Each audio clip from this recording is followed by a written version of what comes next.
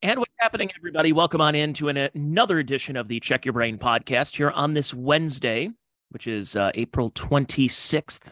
Hi, everybody. My name is Tony Mazur. Thank you for stumbling upon this podcast wherever you are listening to this. I'm putting this out for free because I have guests in the backlog right now I could play, but I figured this is kind of an important topic to discuss this week. So I'm going to do a solo podcast today.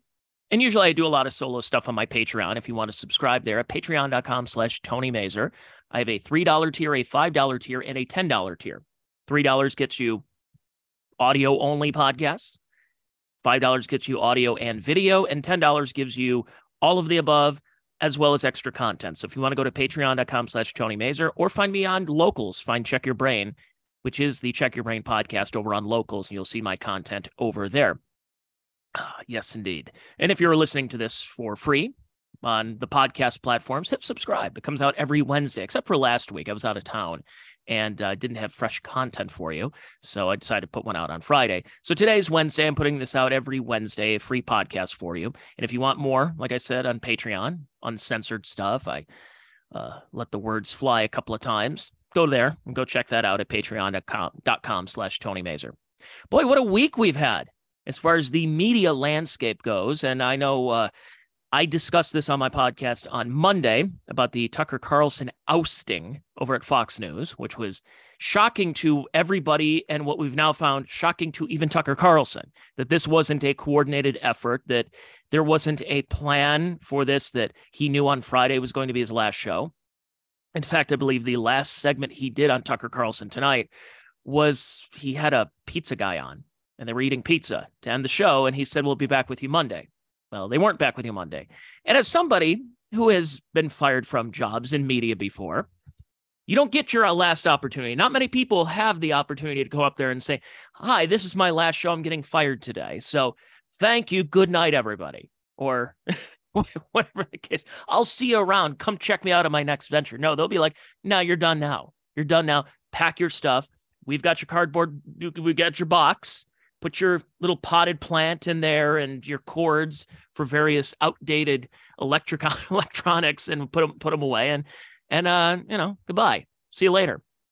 I try not to curse too much on these podcasts. So the free podcasts I used to, and I'm like, I got people complaining. A couple of people are like, I like your podcast, but do you have to use the F word so much? I'm like, I listen to a lot of podcasts who use the F word every other word. I when I curse, I do it as an emphasis. It's like a postscript. It's if I'm cursing, it means I'm really upset by something or I'm really passionate about it. So I'm going to try not to curse, but I'm still going to be pretty passionate in this podcast. So for folks who don't know, if you've been living under a rock the last couple of days, Fox News has decided on Monday morning this past week that Tucker's got to go. Now, why does he have to go? There's a lot of rumors. There's a lot of speculation as to why. One of the things that we've been hearing that I guess in a way is credible, I'd say somewhat credible, is the Dominion lawsuit and saying that Tucker Carlson was putting forth election misinformation and that the voting booths were hacked and everything. Tucker didn't really do that. They would have guests on.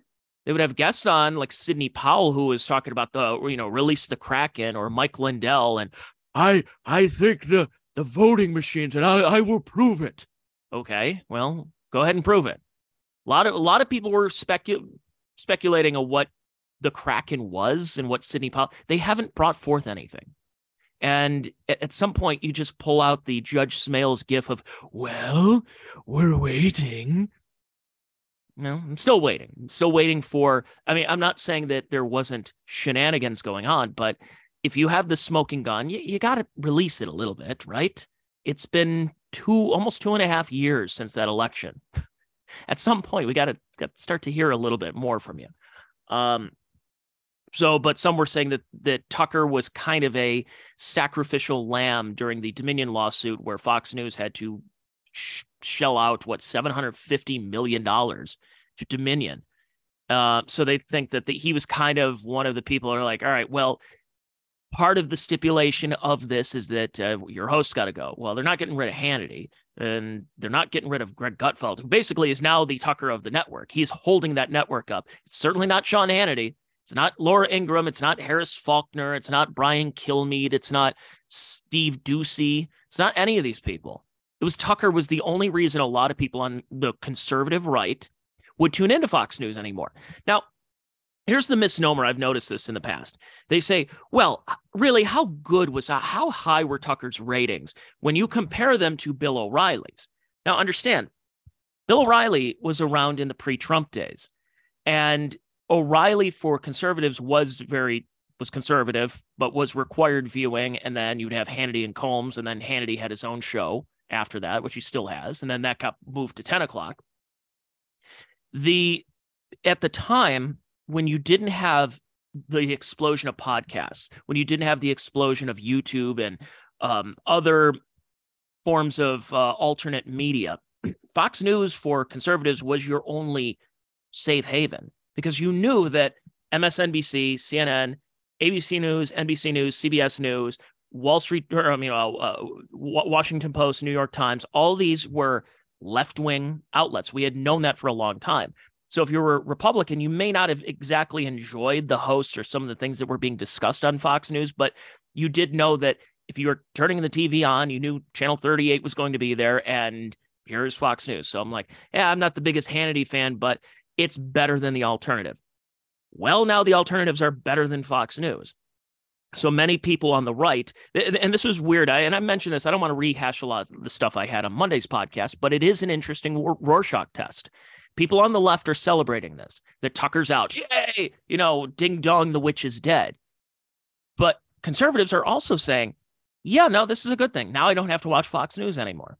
And when I brought up the point about, well, O'Reilly's ratings were here and Tucker's were here. Well, yeah, a lot of people abandoned Fox News for a while, especially when Trump became president, or when he was running, and there was the whole spat with Megyn Kelly, and some of the more establishment Republicans were not fans of one Donald J. Trump.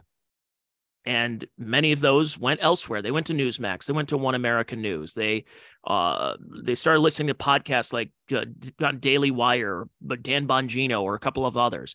It's a much different landscape, and we're not going to achieve those ratings like we used to anymore. It's kind of like if you have a series finale right now.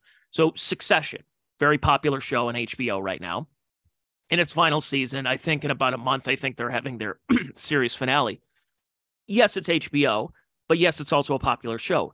Are the ratings for the series finale going to match, I don't know, Roots, MASH, Seinfeld? No, because there are more options nowadays. And that's the same thing now. So Tucker would get a lot of people watching his show that aren't watching Fox News. It's somebody like the Columbia Bugle and others are clipping Tucker's opening monologue, and that they will go, like, wow, this is great. And they don't have to actually watch the show. That's TV now. It's not appointment viewing anymore. That's just how things have changed. So what are the other factors as to why Tucker would be out the door? Seems he had very popular. What did he do? Rolling Stone reported that if Tucker is to go on some kind of crusade, some media crusade, and start ripping on Fox News, they said that they have an Oppo file of complaints or whatever against Tucker Carlson. Now, I don't know what those include. Do they include sexual harassment? Did he make jokes around the workplace that are a little uncouth? Or did he, I don't know, was he just saying things that just went against the norms that happened over at Fox News? Well, I don't know. Well, here's another one that came out today that I thought was kind of fascinating. I'm going to share the screen here. If you're watching on video on Rumble, check it out. How about this one? Fox Corp chair Rupert Murdoch reportedly removed Tucker Carlson from the air over religious remarks the host made during a speech on Friday night. That stuff freaks Rupert out. He doesn't like all the spiritual talk, a source tells Gabriel Sherman. This is from Vanity Fair. Now, what was it? He was at a speech last Friday, at the Heritage Foundation, and he said something like this. And two, maybe we should all take just like 10 minutes a day to say a prayer about it. I'm serious. Like, why not? And I'm saying that to you, not as some kind of evangelist. I'm literally saying that to you as an Episcopalian, the Samaritans of our time. I'm coming to you from the most humble and lowly theological position you can. I'm literally an Episcopalian, okay? And even I have concluded it might be worth taking just 10 minutes out of your busy schedule to say a prayer for the future. And I hope you will. Really? Kind of interesting. Was that so bad, to be honest? So all this spiritual talk, which is all the Jesus talk, how dare you? You can't talk about Jesus like that. And I've noticed that in the time on Fox News. And I haven't watched Fox News. Like, I haven't turned on my TV and said, holy crap, I'm missing such and such show. Probably in about 8 years. Probably when Trump was running the first time, where my roommate at the time will remain nameless, just because I don't want him involved in this stuff, but he's a public figure. We would watch Hannity a little bit, but mainly Bill O'Reilly. And we would watch to hear what was going on. And you were seeing this cultural shift that was happening between like intra-party stuff and Republicans, Democrats, and how the reaction to Donald Trump was at the time. That was the last time I willingly was turning on Fox News. And I think for a lot of people, that was the way, other than watching Tucker Carlson. But I've noticed they've gotten away from the God, faith, and reason type of broadcast that you were hearing on the network. It wasn't as much Jesus stuff. And apparently, if that report is true from Vanity Fair, that all the Jesus stuff is freaking out Rupert. He doesn't like when people go on his network and say, hey, everybody, we should pray. Now, he's not going up there and says that you're going to hell if you're an atheist, or you're going to hell if you're Jewish or any other religion besides any form of Christianity. He's not saying that. He just said to pray. Is that a bad thing? Jews pray, Muslims pray, Christians pray. Even atheists, they may not admit it, but they'll pray to some certain God of theirs. That they're secular gods, whether it's Dr. Fauci or the science or whatever the case is. They have their people that they pray to. It's just not to a God or an organized religion. So everybody prays. Is that a bad thing? Is that a bad thing for an Episcopalian like Tucker Carlson to go up at a speech at the Heritage Foundation to say, hey, it's probably a good idea to pray. Just pray. Maybe take 10 minutes of your day, like turn your phone off, turn the TV off, turn the computer off, and just talk to God. You're not just atoning for your sins. You just talk to God. Is that a bad thing? Apparently it is. Apparently in our secular culture in 2023, that even Fox News' head, Rupert Murdoch, is like, yeah, no. Stop with the Jesus stuff. We don't like the Jesus stuff. That freaks him out. Rupert's in his 90s. Who cares? Gonna curse there. I'm sure his kid, who's also changing the network a lot too, is probably not a big fan of it either. That was crazy. So what's going to happen here? Well, first I want to play two clips. One of them I did play on Monday's show, and then there's an update with the second clip. So Alexandria Ocasio-Cortez, because there's a lot of people who are very happy that Tucker is gone. And The View, the ladies on The View in the audience, they all did the wave, and they were all so happy and chanting. Now, when they mentioned Don Lemon was out the door at CNN, it was a little bit more somber. It's like, I know Don Lemon, and you, sir, are no Don Lemon. It was so funny what they did with covering Don Lemon. They're like, look, there were complaints, but he's not a bad guy. He's gonna get on his feet. But then Tucker, it's like, it really was a standing ovation, a raucous roaring applause, rattling the rafters, and I don't know. It's just amazing. But it was kind of funny how you talk about the different ways that Tucker was shown the door. And this came out over the weekend. So Jen Psaki, apparently she was the White House press secretary before Karine Jean-Pierre, the affirmative action press secretary that's in there now. Jen Psaki, the redhead, who said she's got to circle back. Like, I don't have the answer to this. I got to circle back. She now has her own show on MSNBC, which it's kind of odd how quickly that went from being that she already had networks that were lining up as she still has a job with the White House. Almost seems like being a corporate press reporter or host and the White House press secretary is a lateral move. Almost seems kind of odd, right? Isn't it odd that the White House press secretary has offers lined up after that? Almost seems like it's a little bit of like a collusion that's going on. A little bit of kind of interesting. So she has her own show that nobody watches other than people like Tom Elliott at Gravian, where they could clip it and show how cringe they are. She was talking the other day to John Kerry, of course, our climate czar, who is, and they're eating ice cream and they're walking around the reflection pool. And John Kerry's like, when I walk around the reflecting pool, it reminds me of Forrest Gump. And the Forrest jumped in there and Jenny was in it. Shut up. So again, it's all puff pieces for the press. And the press is the corporate propaganda wing of the DNC, of the deep state. Well, Jen Psaki also had an interview with Alexandria Ocasio-Cortez. So this was just over the weekend before Tucker was let go, unless she had some intel, some inside information. But check this clip out. Federal regulation in terms of what's allowed on air and what isn't. And when you look at what Tucker Carlson and some of these other folks on Fox do, it is very, very clearly incitement of violence. Very clearly incitement of violence. And that is the line that I think we have to be willing to contend with.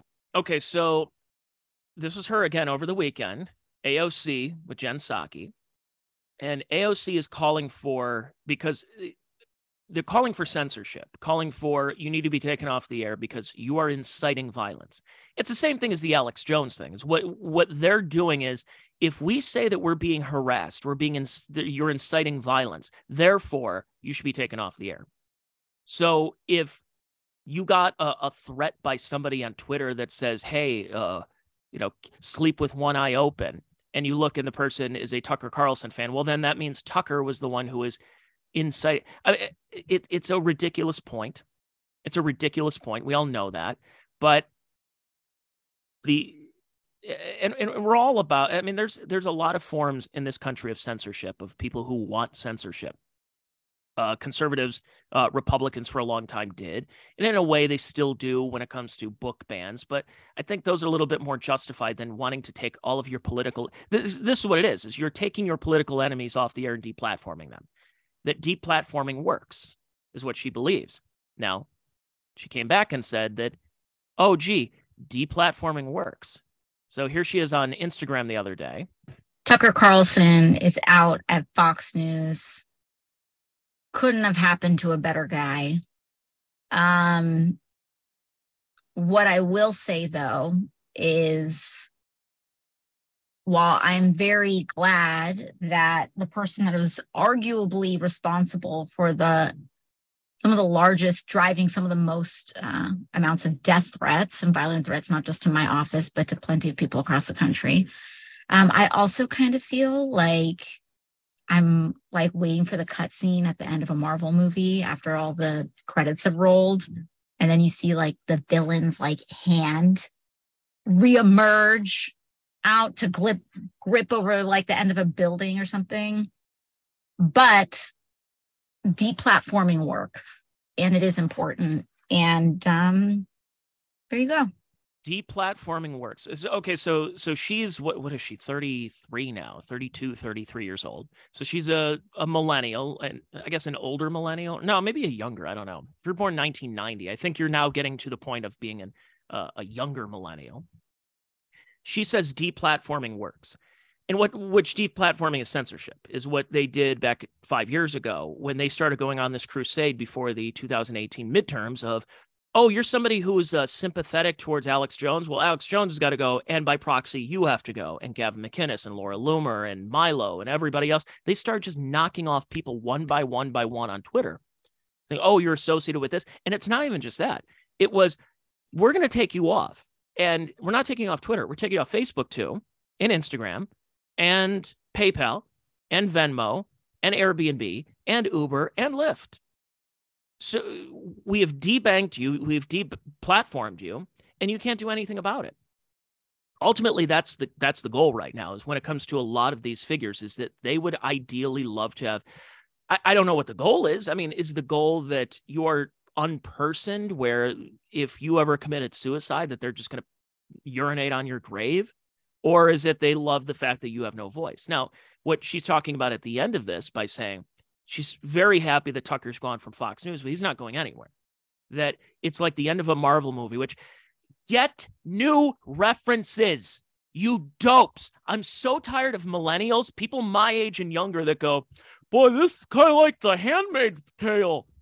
Boy, this reminds me of a Marvel movie. You know, in Harry Potter, you have 3 references: superhero movies, Star Wars movies, and books for teenagers like Harry Potter or The Handmaid's Tale. You have 3 references. How about you read another book, you dope? How about you watch another movie? Have you ever watched a movie that didn't end with some person putting on a superhero costume? It's like a Marvel movie with a hand that comes up that's like, I'm not going anywhere. Yeah, you know why? Because Tucker Carlson is not going anywhere. You're going to see Tucker. Tucker's going to be back. He's going to be around. And he's gonna be victorious somewhere else. So you may think that this is the funny thing. You may think this is a win that Tucker's not on Fox News anymore, because now your boomer parents are gonna have to find something else to watch.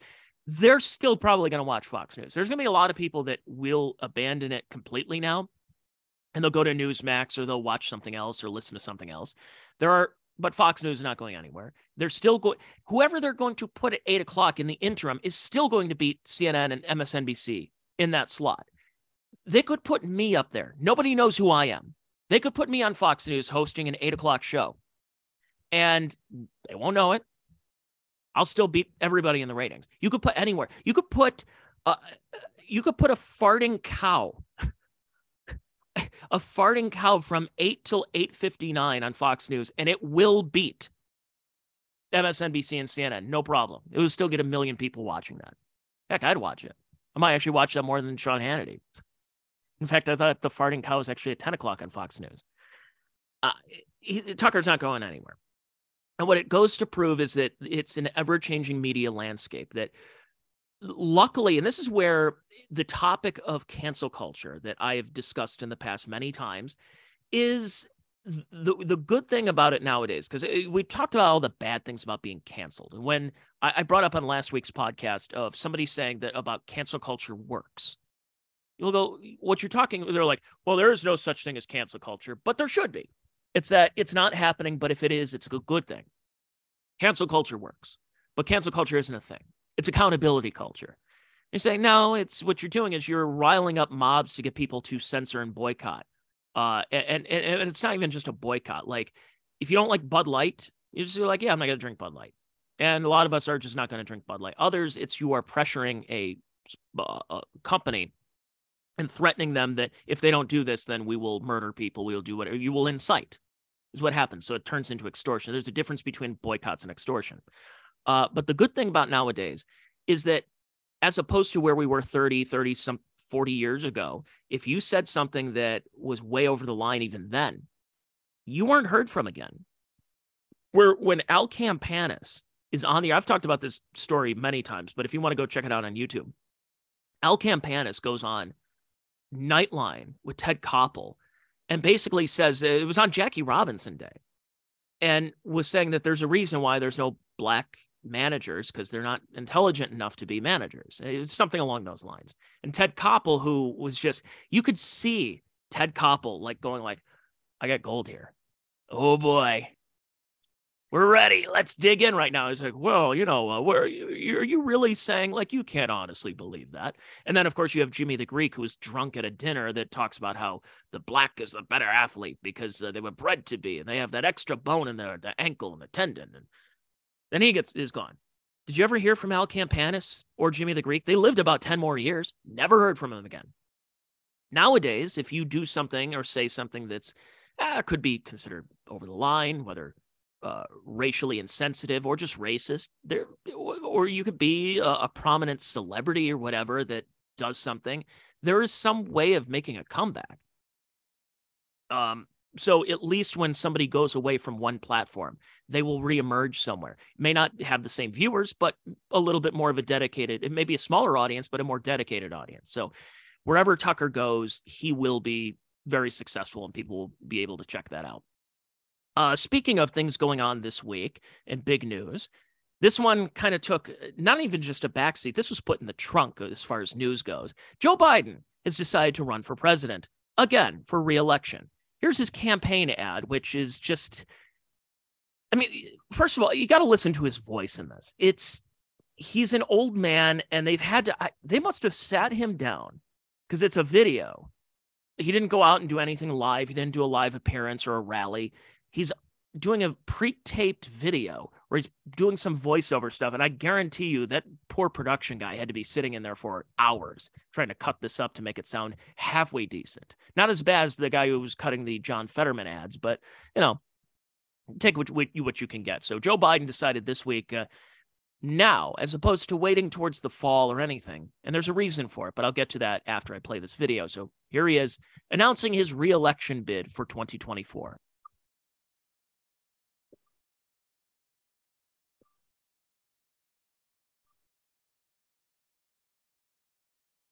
Freedom. Personal freedom is fundamental to who we are as Americans. There's nothing more important, nothing more sacred. That's been the work of my first term, to fight for our democracy. This shouldn't be red or blue issue. Protect our rights, to make sure that everyone in this country is treated equally and that everyone is given a fair shot at making it. But around the country, MAGA extremists are lining up to take on those bedrock freedoms, cutting Social Security that you paid for your entire life while cutting taxes for the very wealthy, dictating what healthcare decisions women can make, banning books, and telling people who they can love.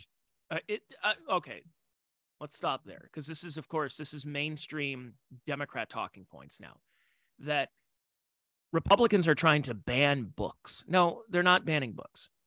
Children should not be reading anything about oral and anal sex in schools, like kids, in school libraries that are sanctioned by the schools and the librarians. This should not be a thing. This should not be controversial. Banning books. It's not like here's a book about Jackie Robinson. And it's like, no, Jackie Robinson's black and we will have absolutely no black readers. No, it's not. It's not happening. Kids are in school in Florida. It doesn't matter where you're at. In Florida, anywhere. They are learning about slavery. They are learning about that. It's not like, yeah, we're just going to skip over that part. We're going to go from like the Revolutionary War and fighting that. And we're just going to skip ahead a little bit. We're going to skip, just skip the 1800s, just all together, like from Thomas Jefferson all the way till World War I. We're just going to skip that whole period. Now, we're going to go from Thomas Jefferson to Alexander Graham Bell. How's that sound? There's that little period. We're just going to snip out that 1861 to 1865. It doesn't exist. No, that doesn't happen. That's ridiculous. No one's doing that. They aren't banning books. Like they're ban. I want to see what books they show when they say they're banning books here.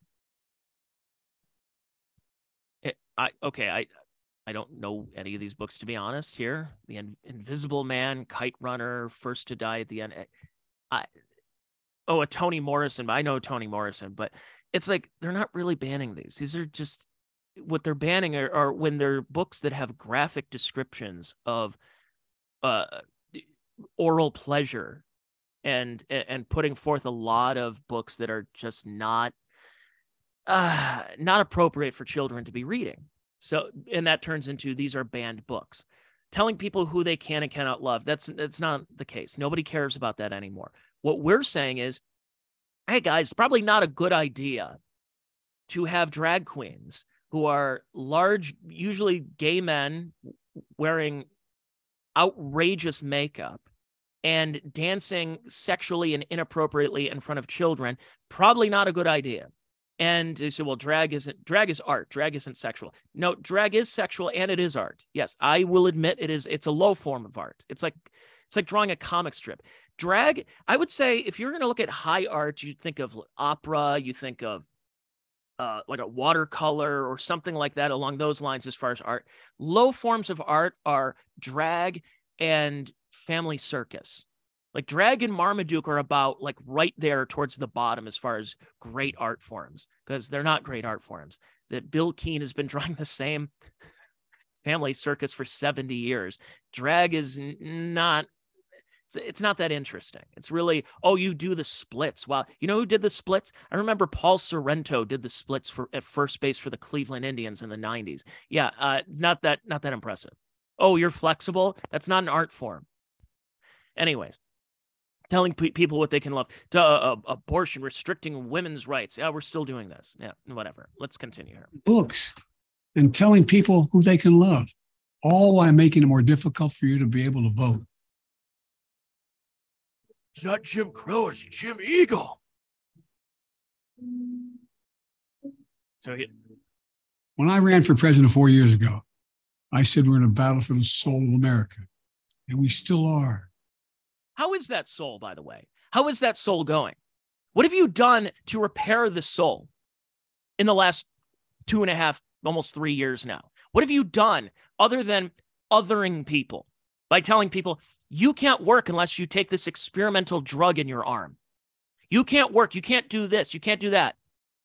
You voted for this person. Well, then your taxes are going to go up. You have done nothing. This has been such a divisive president. You say, well, Trump was divisive. Yeah, because he was always divisive. We've known Trump has been a divisive individual for 40 years. Joe Biden was supposed to be the kindly old grandpa who comes on board and says, hey, everybody, let's sit on my lap. I'll sniff you and tell you a story. Hey, everybody, I'm repairing the soul. You know, we got to get back to normal. Has it been normal? Has this been normal the last couple of years? Has it been normal for anyone? The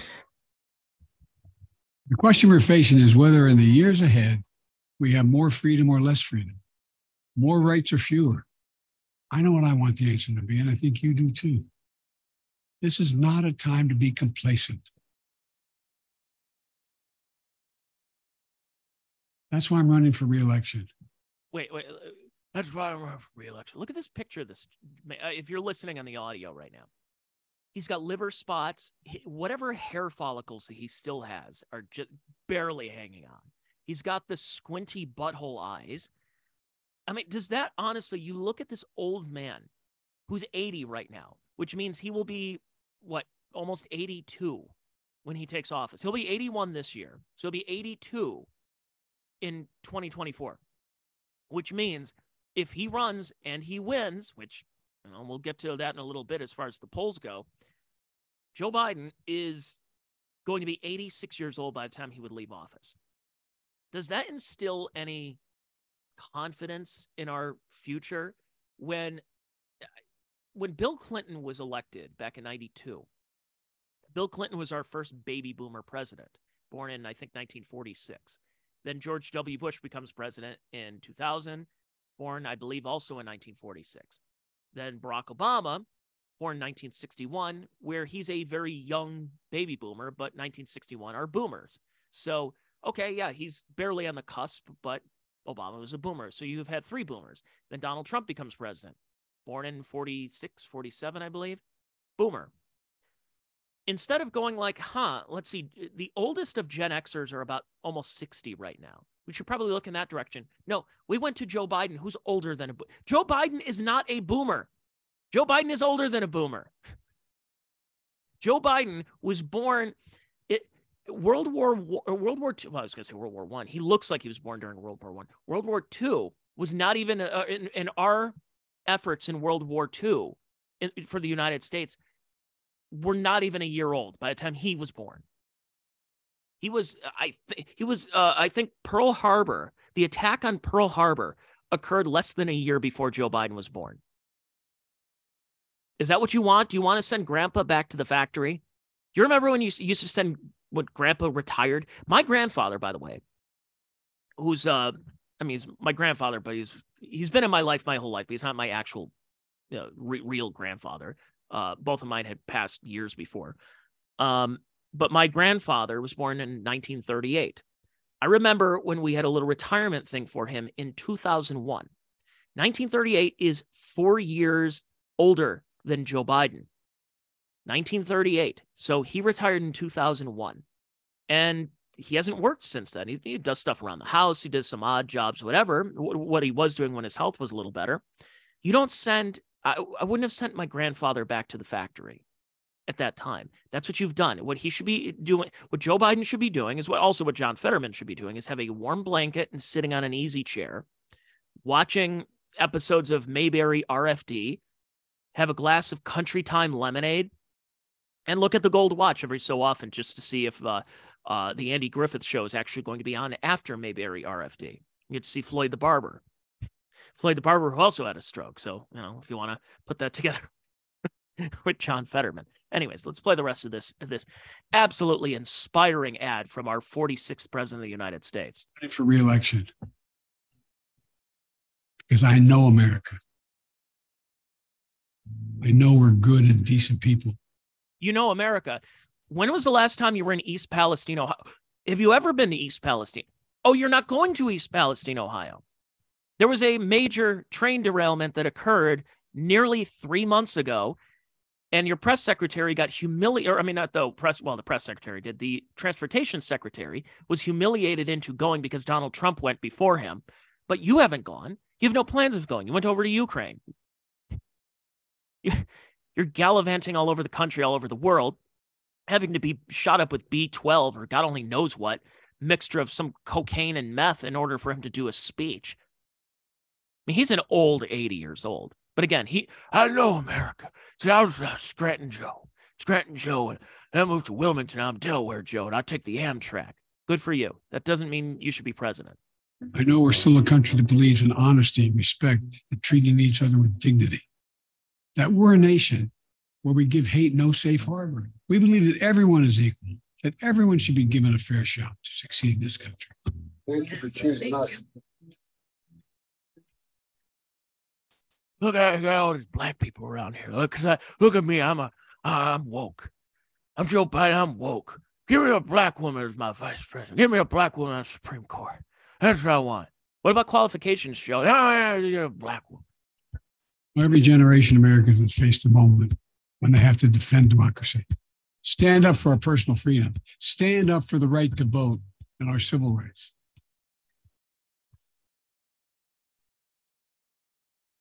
And this is our moment.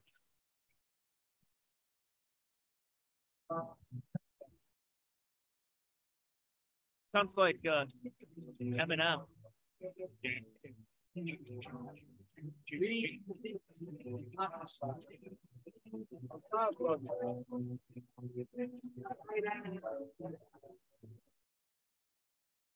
So if you're with me, go to joebiden.com. Let's finish this job. I know we can, because this is the United States of America. There's nothing, simply nothing we cannot do if we put together. Let's finish the job. Finish what job, Joe? Finish the job. What job are we talking about? Because what did he wants to talk about, I'm still going to bring this all together. Really, you opened your ad playing January 6th stuff. That immediately is divisive. Wait a second. Almost like that tactic worked before. Oh, that's right, because his initial presidential bid in 2019 showed things of Charlottesville. So the whole thing, your entire basis of your campaign is divisiveness, and that you're the one who's going to bring everybody together. You're the one who's going to be like, hey, I'm like your grandpa. Just why don't you sit on my lap and talk about something that pops up right now? It's like, are you kidding me? Well, that was inspiring, wasn't it? Finish the job. What job? What job are you talking about? Leaving Americans in Afghanistan fending for their lives, or in Sudan, or telling people that they're not essential workers, that you need to get this jab in your arm in order for you to keep a job and keep a roof over your head. It's unbelievable. We have to pretend that this is okay. But I'm not the only one who is saying this and spotting off on it. There's a lot of New Yorkers who aren't very happy about it either. Go check this out. This is from Newsmax. Benny Johnson interviewed a bunch of Staten Island bros bunch of New Yorkers. They wanted to tell you how they feel about Joe Biden. This job, I know you can't. I mean, what job has he even started? You got to start a job before you finish it. I don't really know what job he started. I don't think he knows what he's saying half the time. What would be a good campaign slogan for Joe Biden? I quit. There you go. That's a good one. I like that. What would America look like if he does finish the job? I see World War with China. Maybe turn the rest of America woke. Probably going to get our hands in Ukraine. In his campaign video, Joe Biden shows a stack of books that he says have been banned by, quote, MAGA extremists. Banning books. one of those books is called Lawn Boy. And in that book, it describes a scenario of two 10-year-old boys giving each other oral sex. You're calling people extremists who just don't want children to have access to books like that. What they're actually doing is grooming people. What do you think America looks like if he finishes the job? America doesn't look good. In New York, for news. Finish the job. You're going to ban. People are banning books. I love the banning books thing because didn't I just play earlier that Alexandria Ocasio-Cortez was in favor of deplatforming? You know, deplatforming works. It actually works in our society. We need to take people out who have differing opinions and we need to deplatform them. Almost sounds like that's censorship. Almost like that's a form of banning. So you notice that the people who always talk about banning books, oh, they're banning books. How dare you try to ban books, are the same people who, if you said something on a podcast, they want that podcast gone. So Joe Rogan has Peter McCullough and Robert Malone about vaccine injuries and side effects from almost a year and a half ago now. And the calls for Spotify to drop Joe Rogan because he's putting out vaccine mis and disinformation. And you have Neil Young and you have all these other artists and Nils Lofgren or all of them. They were saying, take my music down. David Crosby wanted his music down. Well, how'd that work out for him? He's dead. But they all wanted their music taken off of Spotify because we don't want to be on the same platform as Joe Rogan that puts us out there. So you're fine with banning Joe Rogan. You're fine with banning speech. You're fine with deplatforming and getting rid of Tucker Carlson. But God forbid we ban books. Have some consistency here. You are not consistent. Unbelievable. So let's talk about the other party, what's going on right now, and who's running for president in the Republican Party. Of course, you have Donald Trump announced back in November from Mar-a-Lago that he is running for president again. This country is in trouble. We're going to end up in World War III. They're talking nuclear weapons, and we have somebody that doesn't understand what's happening. So that's quick clip I had. But Donald Trump is not running a campaign that's has a lot of let's just say the magic is gone. I'll say, as somebody who knew what was going on. So I'm give you a little bit of a background with me when it comes to the politics and whole Trump era, because I thought it was hilarious in 2015 when I have tweets from 2011, 2012 that said I would vote for someone like Donald Trump. I said, yeah, he's an a-hole, but I'd vote for him. He's a jerk. He's a loudmouth, brash New Yorker, but yeah, he's a business guy. I would vote for him. I would support him. And so when 2015 came around and he did, they announced it in like mid-March that said there's a chance Donald Trump may run for president. And I said, this will be fun. And at the end of 2015, I remember I was working at a radio station. I was co-hosting a morning show, and the host, they were giving their predictions going into 2016. They said, who's going to be the nomination for the left and the right? And I said, it's going to be Hillary and Donald Trump. He said, really? Not Ted Cruz, not Jeb Bush or anybody? And I said, no, there's something about this Trump movement. I went to a couple of rallies covering it for the fake news media. And Trump was, what I noticed that was interesting, as opposed to other Republican rallies and conventions that I had been to before. I went to one in 2012, and it was Paul Ryan, by the way, is on the board at Fox News. So there's probably something that had to do with that as well, with Tucker Carlson's ouster.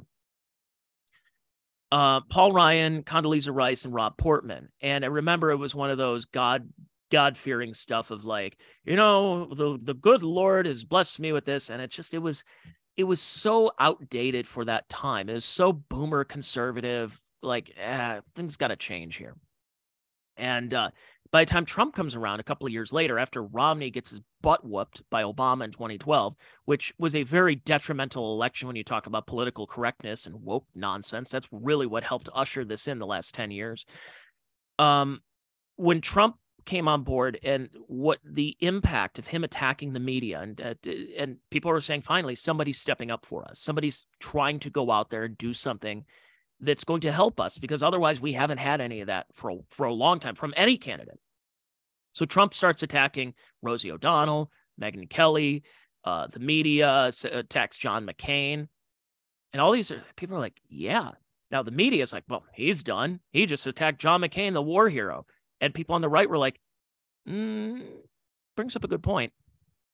And then they say, well, he's attacking Mitt Romney. Well, Mitt Romney was the last presidential candidate. How dare they? It's like, no, we didn't really like Mitt Romney that much.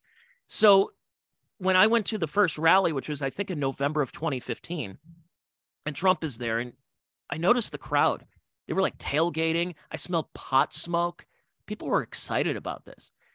And what he did in 2015, 2016 with Steve Bannon and others it was great for the moment. I thought he got away from that. He got very defensive when he was the president going into 2020. And then you had COVID, you had George Floyd, you had all these other factors that were playing into it. 2024, if he was going to run, if he was going to put his hat in the ring, he had to do something that was going back to the old 2016 message. Now, you can't recreate that, but I thought that the magic, I've used this example because I'm going to use another New Yorker example here, is I always thought Trump is kind of like Andrew Dice Clay. Now, Dice Clay, this silly example, but Dice Clay was very popular, 1986 all the way to 88 into 1990. He had a great run. Hickory dickory dock, and it was a nice run, and then he started getting banned. He started getting, SNL wouldn't put him on, MTV banned him. You had the Nora Dunn situation. You had a lot of protests for his movies, the Adventures of Ford Fairlane. And then eventually by the early to mid 90s, Dice was yesterday's news, that there were other comics that had replaced it and replaced that feeling. Now, he's still around. He could still be effective. I saw him a couple of years ago. He was fantastic. But it wasn't Andrew Dice Clay day anymore. And I think if you're looking at it as far as Donald Trump, I think it's just not Trump's day anymore. I think Trump is yesterday's news in a lot of ways. Now, I'm somebody that I do not get involved in the DeSantis versus Trump wars. I am not somebody who goes on Twitter and talks about who I'm going to vote for, who I would support. I think it's very counterproductive that's happening right now. Now, I understand why there should be a little bit of back and forth, because I think it's sparring. It's what you do in a presidential campaign. Even though Ron DeSantis has not declared yet, we don't know if he is going to. It seems like he probably is. He's going on he's in Japan right now. I saw him a couple of weeks ago in my fair city of Akron, Ohio. DeSantis is somebody that is on the radar for a lot of people. And I'll get to him here in a second. But as far as the sparring goes, I think it's healthy in some ways, but you have to look in terms of, you want the best candidate for the job. Who's it going to be? Is it Trump or DeSantis? Now, Trump is favored in most polls right now, except when it comes to going up against Joe Biden. And I think the media, the press, and the government, they want Trump to be the candidate. That's why there's a lot of attacks, not on Trump right now, on DeSantis, because they're more afraid of DeSantis. Why? Let's be honest here. Ron DeSantis in a presidential debate against Joe Biden and nearly 82-year-old Joe Biden next year, that will be, I don't know if that'll be appointment television. I don't know if I'll have to watch that live just to see this beatdown, or if they're going to have to stop the fight very early. That we're expecting a 1 hour, maybe an hour and a half debate, and that this thing is going to, you may as well cut to like when a baseball game needs to go into rain delay. You need to have rain delay. You need to have some kind of programming that's going to fill that time, because they're like, guys, we can't do this. Joe Biden is so bad right now. Let's see, this debate started at 8 o'clock. It's 8:11. He's already made 12 missteps, and he doesn't even know his own name right now. He mentioned Beau Biden died in Iraq, which didn't happen. This got to go. The only reason Joe Biden fared decent in the debates against Trump is A lot of people in middle America were turned off by Trump being a braggadocious, loudmouth New Yorker. And no, even if he's saying all the right things, they're like, yeah, but he's still this loudmouth. So if Trump is the nominee against that corpse that I just put out there that I played a few minutes ago, okay, then I would support him. If it's Ron DeSantis, then I'll support him. I just think right now you have to look in terms of who is capturing the moment right now. And I think Ron DeSantis has a moment. And one of the big things, and I talked to somebody named David Chapman, who's an author and he's a Twitter guy, he's a big Trump guy, on my podcast about a month ago. And he's a huge Trump guy. Like he does the Ron DeSimp or Ron DeSanctimonious, that kind of stuff, which again is counterproductive. It's stupid. But he said he would support him if that was what he became the candidate. But I've talked about the moment of DeSantis, and the moment for DeSantis is now, because in 2028, what if he's yesterday's news? What if it's like Chris Christie all over again? Chris Christie was a darling in 2012. And they say, oh, you got to run for president. Oh, no, I care about New Jersey. I care about this. And then what happened after that? It was the Bridgegate. There was a lot of other scandals, and he just turned into a terrible candidate by 2016. And it was like, yeah, dude, you missed your chance. You had your opening and you didn't take it. You let Mitt Romney take it. And I think with Ron DeSantis, this is his moment. And when I spoke about with David Chapman, where he said, well, how is it that the Republican establishment and the Bush family and this and that, they're all behind Ron DeSantis? Well, I don't think it's necessarily a bad thing to have certain people like that backing you. I don't think it's a terrible thing. In fact, Ted Cruz, his wife got insulted. He was called the Zodiac Killer by Trump. He turned around and he's like, okay, no, this guy's actually a pretty good president. He's done a pretty good job. So things can change over time. I don't know. I just think a lot of the infighting is really silly. But there's another candidate who declared for president recently that I thought was fascinating, because I think it's the reason why Joe Biden announced right now, as opposed to waiting until the summer, waiting until the fall. Because it was just understood that Joe Biden is going to be the person that is going to be going to run for president once again. And I think the big one is Robert F. Kennedy Jr. I mentioned him a little bit on Monday's podcast, that it creates an interesting vacuum for dissidents. Now, will Robert F. Kennedy Jr. will RFK be the presidential nominee? No, I don't think so. Not on Democrats, not Republicans, maybe independent, but I don't think he's going to win. I think a lot of it, his voice, that voice, I was a Kennedy. I think that's going to turn a lot of people off. It's hard to listen to. He has great things to say. He's an environmentalist. He can be a little bit of a wacko with that, but he's also an anti-vaxxer in many ways. Has talked about that for nearly 20 years. He has an interesting avenue because he's running as a Democrat. Now, if he runs as a Republican, it's just he's going to get ignored. But as a Democrat with the Kennedy name, and for some of the old disenchanted liberals, like when I say liberal, I mean actual liberals, like pro-liberty, like they may be into like universal health care or whatever, but actual liberals, not these radical progressives, not the AOCs of today or the Gen Z influencers, which I'll get to in a couple of minutes. I'm talking about old liberals that are like, yeah, no, man, I just used to smoke pot and everything's fine, man. But I don't like what's going on in today's society. So somebody like RFK could pose a threat to Democrats.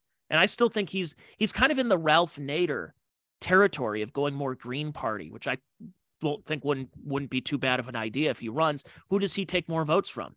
A Donald Trump or Ron DeSantis or Joe Biden? And I don't have an answer to that. And that's what I think is fascinating. Here's Ron Paul, the last presidential candidate I ever voted for. Ron Paul talking about RFK. I wanted to make a comment about RFK's announcement, yesterday or the day before, about running for the presidency. I have mixed feelings, obviously, because of what the Kennedys have gone through. But we have met RFK Jr., and he's been to our conferences, and he probably has some views that are different than ours in detail, but we certainly get along well with him. He's friendly, he's principled, he's anti-war, And the other thing that he comes across real strong, and that is he doesn't like corporatism. He doesn't like this combination. So therefore, pharmaceuticals would be in camp. So I'm very happy that he's doing that, and so we'll keep tabs. And who knows if he wanted to talk with our viewers, I'd be open to having Robert on our program again. Yeah, I mean that'd be great, and that's a big thing is about the anti-war stuff. It's not even just the anti-vax or more environmental stuff. What happened to the anti-war leftists? It just almost seemed like that turned into a grift in the post 9/11 days of like 2003 to 2007. When Cindy Sheehan would be on every news network and Dennis Kucinich would be out there talking about being anti-war. Now it seems like the left are the ones wanting us to go to war with Russia. We found out with Jack Teixeira recently that and some of these classified documents that got revealed by going, yeah, there's troops on the ground. Yeah, we have people over there, and it's not a proxy war. It's kind of a hot war that we're having right now. And that we have troops on the ground over there, like, woof. And where are the Democrats? Where are the Democrats in the past year? The Democrat Party used to be, the Republicans are the pro-business, pro-war, pro-money, pro-this. And it's like, here's the Democrats. We're for the working man. We're anti-war. We're this. Seems like the opposite has happened, that they're very pro-business and they're also very pro-war. What happened to the pro-war or anti-war Democrats? There's some that are still out there. And I think those are the people who are going in that avenue of RFK Jr., because Joe Biden is a warmonger right now. You're not a progressive. You're not a liberal. You can't call yourself a liberal and be pro-war like this. There's no reason that the United States should be anywhere near Ukraine right now and fighting Russia. This is not our war. We shouldn't be doing this. Ron Paul says so. RFK says so. But where's the rest of the left? They're cheering on a war. It's disgusting. But Ron Paul's an older gentleman. He's basically retired at that point. Joe Biden should have retired years ago. So what's it say about our future? Well, we've had a bunch of theater kids recently in AOC, who's essentially a theater kid. She was the first, really, she's a pioneer of the theater kids now getting into politics. Then we've had that Justin Pearson and part of the two of the Tennessee Three, where you had Justin Pearson who was like, hi, everybody. They found a college video of him by going like, hi, everybody, I'm Justin Pearson. I am running for student council here at this school. And then fast forward a couple of years later, after he's expelled and should be called an insurrectionist with the Tennessee Three, and he's doing this whole horrible Martin Luther King Jr. Persona of like, I've been to the mountaintop, I've seen over the mountaintop, I've seen. He's doing this. And you're like, what happened to the kid from college that was hi, everybody, please vote for me. And now he's doing this whole cosplaying Martin Luther King stuff. So now you have the theater kids in Gen Z who are taking over. And it's disturbing. It's truly disturbing. Like you have, of course, I've played him a little bit, but his name is Harry Sisson or Sisson. I don't know what it. Look at this is just so cringe. This is just absolutely cringe here.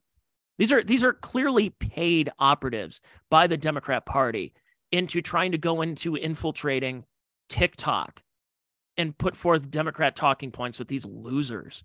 The Republican Party is so full of crap. The Republican governor of Florida, Ron DeSantis, just announced that he is expanding the Don't Say Gay bill all the way up to 12th grade. Now, do you remember what the Republican Party's justification was for passing that bill? Yeah, it was to protect young school children. Is a 12th grader in high school a young school child? No, absolutely not. They lied to the American people so they can pass their crazy, extreme, anti-woke agenda. For some reason, Republicans in these states want kids to be ignorant on the LGBTQ plus community, and the suppression of that information is absolutely disgusting. Okay. The Republican Party. Shut up. Shut your mouth. More theater kids. But he's not as bad as Dash. This Dash Dabrowski. Oh, God, is he just... I don't know what his deal is. I'm assuming, I don't want to speculate, but they should check his computer for something. They should check his computer for things he's possibly done with farm animals. He's another one of these Gen Z 20-year-old influencers who clearly is getting paid by somebody in the Democrat Party to put this stuff. He's a lunatic, but not like he's not even this isn't entertaining. He's trying to do kind of like a weird mix of a Donald Trump Jr. and a meth head. Disney has sued Ron DeSantis over his, quote, relentless campaign to weaponize government power against them. They claim that Ron DeSantis' tactics are now threatening their business. By the way, the Republicans, who are the small government party, this is not what small government is. You don't use the government to interfere with a private business because you disagree with their political views. Guys, this is bad for Ron DeSantis. He's already on the rocks. He's already getting crushed in the polls by Donald Trump. And now Mickey Mouse is coming for him. I mean, how cringe is this? Like, and by the way, you look at the comments on the Twitter and TikTok, and everyone's like, dude, this is terrible. And it's getting worse. I mean, like, he's doing this thing where he's holding the phone like, Ron DeSantis is trying to do this to, what happened to the small government conservatives? Calm down, dude. Seriously, calm down. But this is his shtick. This is his shtick. And the DNC probably looks at this and says, that's the audience we got to go after right now. And again, here, I'll say this. I'm actually going to respond to this absolute meth head lunatic. Is Ron DeSantis, they say he's getting crushed in the polls. He's getting crushed. This is really not getting crushed in the polls. What's happening right now, Ron DeSantis hasn't announced that he's going to run for president yet. Also, Donald Trump just got indicted a couple of weeks ago, and there's going to be a little bit of a honeymoon effect for people a little bit more sympathetic towards Trump by going through that, by saying, well, that's bullcrap. This shouldn't be happening to him. So, yeah, there's going to be a little bit of an effect. It's a little early. By my count, it's April 26th, which means in a year and a half from now, we're about a week or so away from the election of 2024. We have plenty of time. A year and a half. It's a long time for somebody to screw up, somebody to say the wrong things. A couple of people say the right thing. We have plenty of time. But boy, these Gen Z influencers. We need better influencers. We need better Gen Z. Gen Z, you guys need to step up, man. David Hogg, Dash Dabrowski, Harry Sisson, AOC, Justin Pearson. You want to instill hope for the future. You want the adults and the boomers and the Gen Xers to look and go like, wow, see, this is our next generation of politics. That's embarrassing. Is that who you really want to be? Just be some absolute psycho on your TikTok and just not being able to control. I mean, what do you have, Parkinson's? You're holding your phone like Ron DeSantis is getting beat by Donald Trump. And who's watching that? What? I mean, I know there's probably a couple because the algorithm is going to get popped up into their feeds. They're going to look like, well, this Dash seems like he's a pretty smart fella. But no, I'm not saying ban TikTok. Not saying ban TikTok, because what happens is TikTok won't be banned. And oh, by the way, here's some other things that are going to be subject to, what was it, the Respect Act? It was something ridiculous. All right, I'm going to wrap up the podcast here. So what have we learned in today's podcast? We've learned that no matter what, Tucker Carlson is going to go on somewhere else and be very successful. He's going to be successful whether he goes to Newsmax. I almost don't think he's going to go to Newsmax. I think he's too big for Newsmax. I don't really watch Newsmax either, but I think Tucker is bigger than any type of network that's like an alternative non-legacy network right now. That if he were to, he really should just start his own network and just find people that are of the Tucker Carlson, kind of like what James O'Keefe did with Project Veritas originally. But you notice what's happened with Project Veritas. That's still going, and James O'Keefe is still going. So they're two separate entities, but they're still thriving. They're still doing something. I mean, there was a lot of blowback originally, but Project Veritas is still around. Fox News is not going anywhere. Tucker's not going anywhere. So you could deplatform him. You could fire him out of Fox News. He may have a slightly smaller audience, but it's going to be an even more dedicated audience where there are people out there with a pocket of cash by saying, I'll go wherever you want. If you need me to pay a couple extra bucks a month for you, I'll watch you. So he's not going anywhere. You know, who's also not going anywhere is Joe Biden. Democrats are kind of tied to him right now. They have no choice because who's on your bench? Your bench is Kamala Harris, which when they say like, well, who would you rather have, Joe Biden or Kamala Harris? I'd rather have Kamala Harris, actually, because there's enough negative things that people have said about her and feel about her.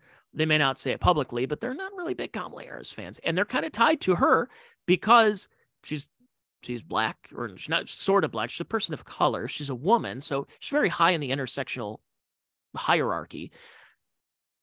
So they can't really look in terms of going down the Gavin Newsom route, which I think is going to be the a possible future president, much to my chagrin. But I think Gavin Newsom is going to be around for a little bit. But outside of that, who's really on the bench? It's Kamala Harris and Gavin Newsom. It's not Pete Buttigieg. I think his days are done. I think after mishandling basically every single thing in his administration in transportation, he's not looked high upon. And there's also segments of the Democrat Party are also not really into the gay stuff. They may not say it publicly, but let's just leave it at that. And then, of course, we have Ron DeSantis, Donald Trump, who's going to be. I don't know. There's plenty of time to deal with that. So today's podcast is more so things are changing. And this is around the time, April of 2023, which is an off-year election year, where a lot of stuff actually ends up happening that will pay dividends in the actual election year, whether it's a midterm or the presidential election year. So a lot of the stuff that's going on right now is laying groundwork for going into next year. So it's going to be fascinating. Like, you notice when you have an election year, you have the October surprise, and you have stuff like what happened last year with the Dobbs decision, and that getting a lot of single Democrat women voting for Democrats, and why there wasn't a red wave last year. So you have a lot of those elements, but the groundwork starts getting laid in the off-year elections. And I think that's starting to happen. You're starting to see things being put into place. And then by the time we hit 2024, you're going to like, oh, how did we get here? Oh, maybe we should have followed along some of the stuff that happened back in March and April of 2023. All right, everybody, thanks so much for listening. If you want to go to patreon.com and get more podcasts and early access to guests, go to there. It's patreon.com/Tony Mazur, TonyMazur. And I'm also on Locals if you want more podcasts. Otherwise, I'll be back with you next Wednesday, with a podcast for you here on these free platforms. Again, my name is Tony Mazur. Thank you for checking out this week's Check Your Brain podcast, and have yourselves a good one.